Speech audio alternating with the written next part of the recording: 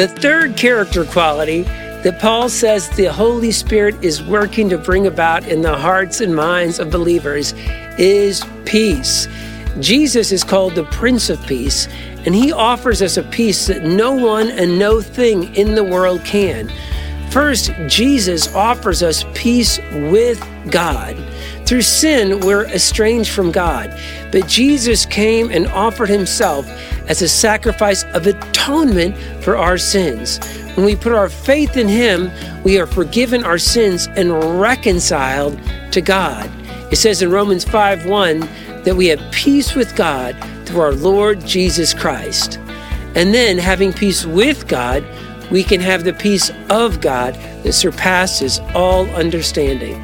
As Jesus said in John 14:27, "Peace I leave with you, my peace I give to you." And remember, when you're following Jesus, the best is always yet to come.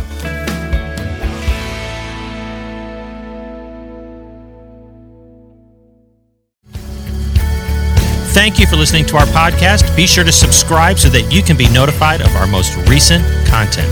If you have any comments or questions for us, feel free to jump over to WashingtonCrossroads.com. Thank you again and have a great week.